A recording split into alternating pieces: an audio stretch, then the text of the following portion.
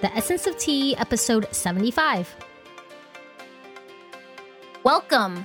You are listening to the Essence of Tea podcast, where we share about the worlds of tea with you. From tea tastings to tea history and culture to tea education, health, and wellness. The Essence of Tea is your tea companion through your personal transformation and growth. I'm your host, Jenny Jie. Now let's get started. Welcome, everyone. Today I will be talking about the price of tea, because most people think tea prices are pretty inexpensive, and they have been for a really long time, especially when you're used to seeing them in the grocery stores. So the price of tea varies greatly.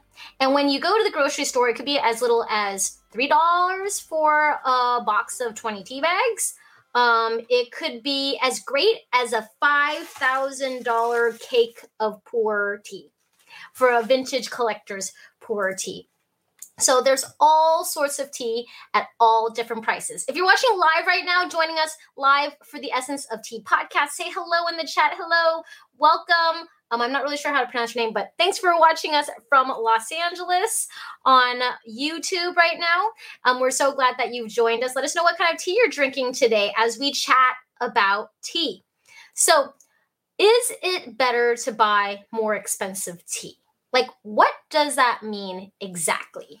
Or is it really a ripoff? Now, there's so many different factors in figuring out what the price of tea should be valued at. And I say value because the end user, you and I, when we're buying tea, we're the ones who have to pay for the price of it. Now, maybe you can't really buy a box of 20 paper tea bags, that have the string on them for $3 anymore. With the price and cost of inflation, maybe that's not really possible anymore.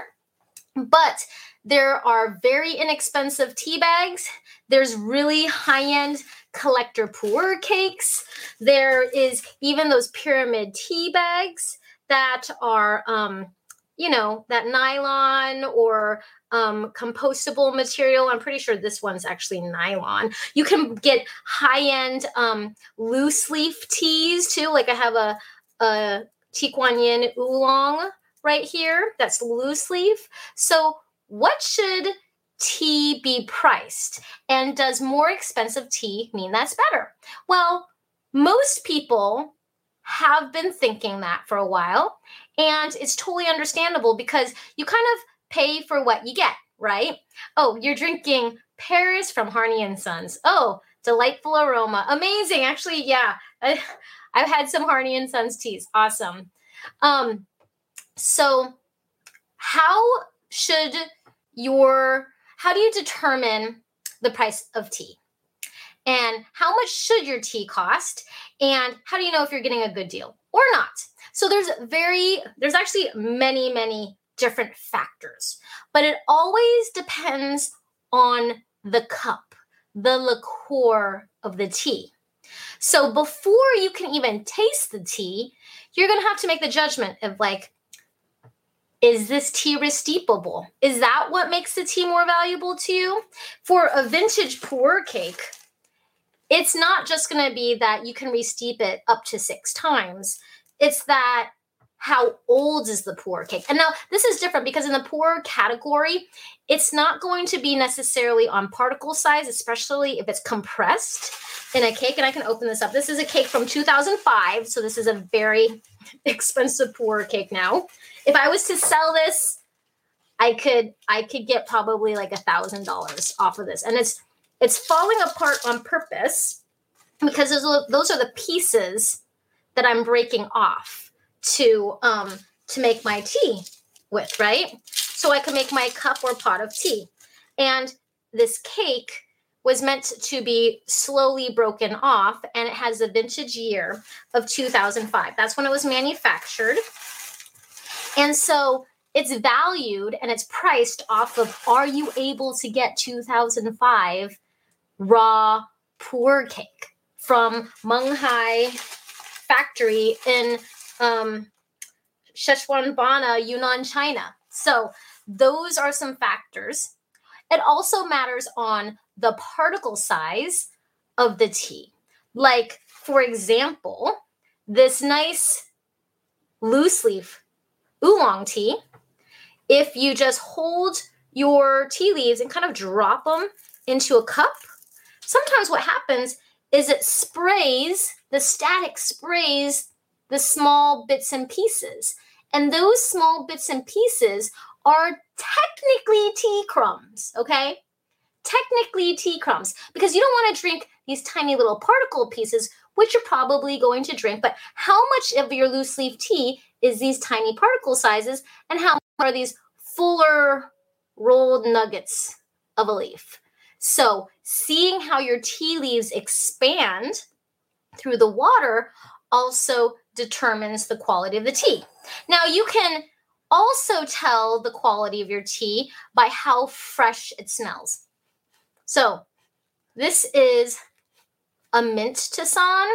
So you can smell it. Does it smell stale? Because just because it was expensive when you bought it 10 years ago does not mean that it's really fresh anymore. Depends how you stored it. Now, 2005, right? That is way, way more than 10 years, okay? And this is going to be valued about how rare it is, how old it is, how it's going to mellow out its flavor. This is a totally different category of teas for poorer teas. But your regular store-bought tea bag teas, there is a best by date on them. The shelf life of green and white teas are about like 1 to 2 years. The shelf life of oolongs, blacks, even herbals, 3 to 5 years, if it is well kept, like as in doesn't have much oxygen around it. Now you can see this tea bag, you can see the leaves in here, right?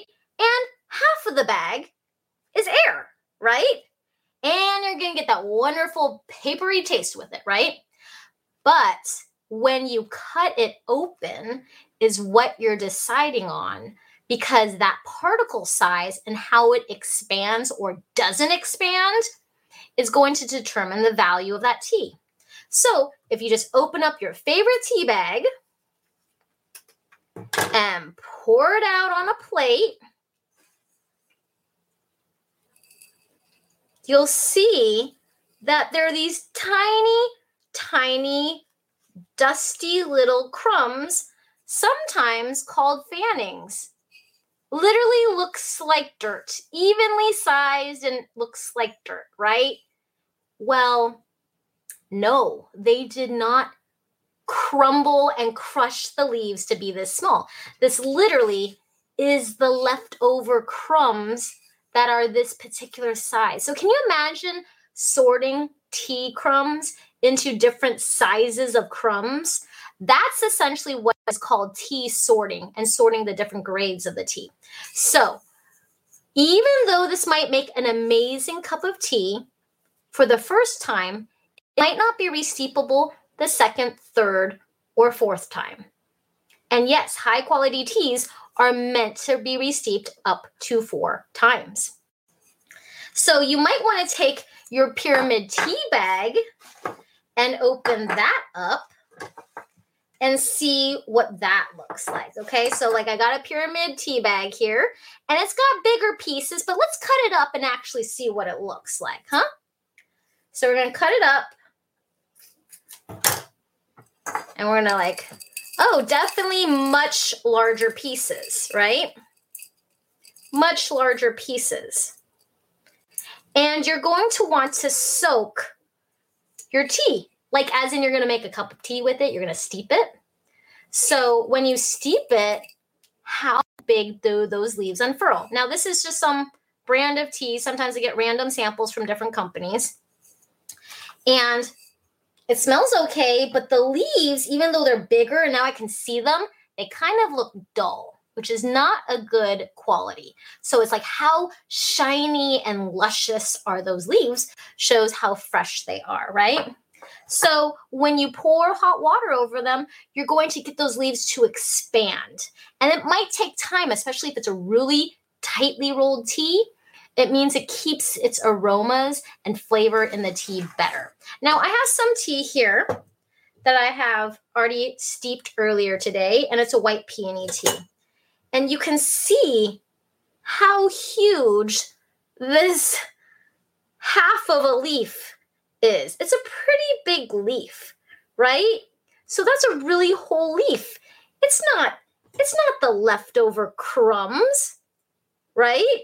So this tea by the cup, depending on what the price is, you can figure out how many cups of tea this tea can make versus tea crumbs.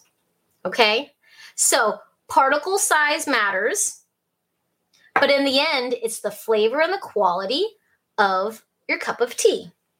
And that was just like the beginning of it. There's more leaves in here. There's a full bud, a full tip in there. Wow, that's really nicely and huge, actually. This is actually a really good leaf size in my serving of tea. So you're going to want to compare the different teas, if you can, with them being wet. And then, of course, always the flavor of the tea. How well handcrafted is it? So something that is like more like crumbs will extract its flavor very quickly.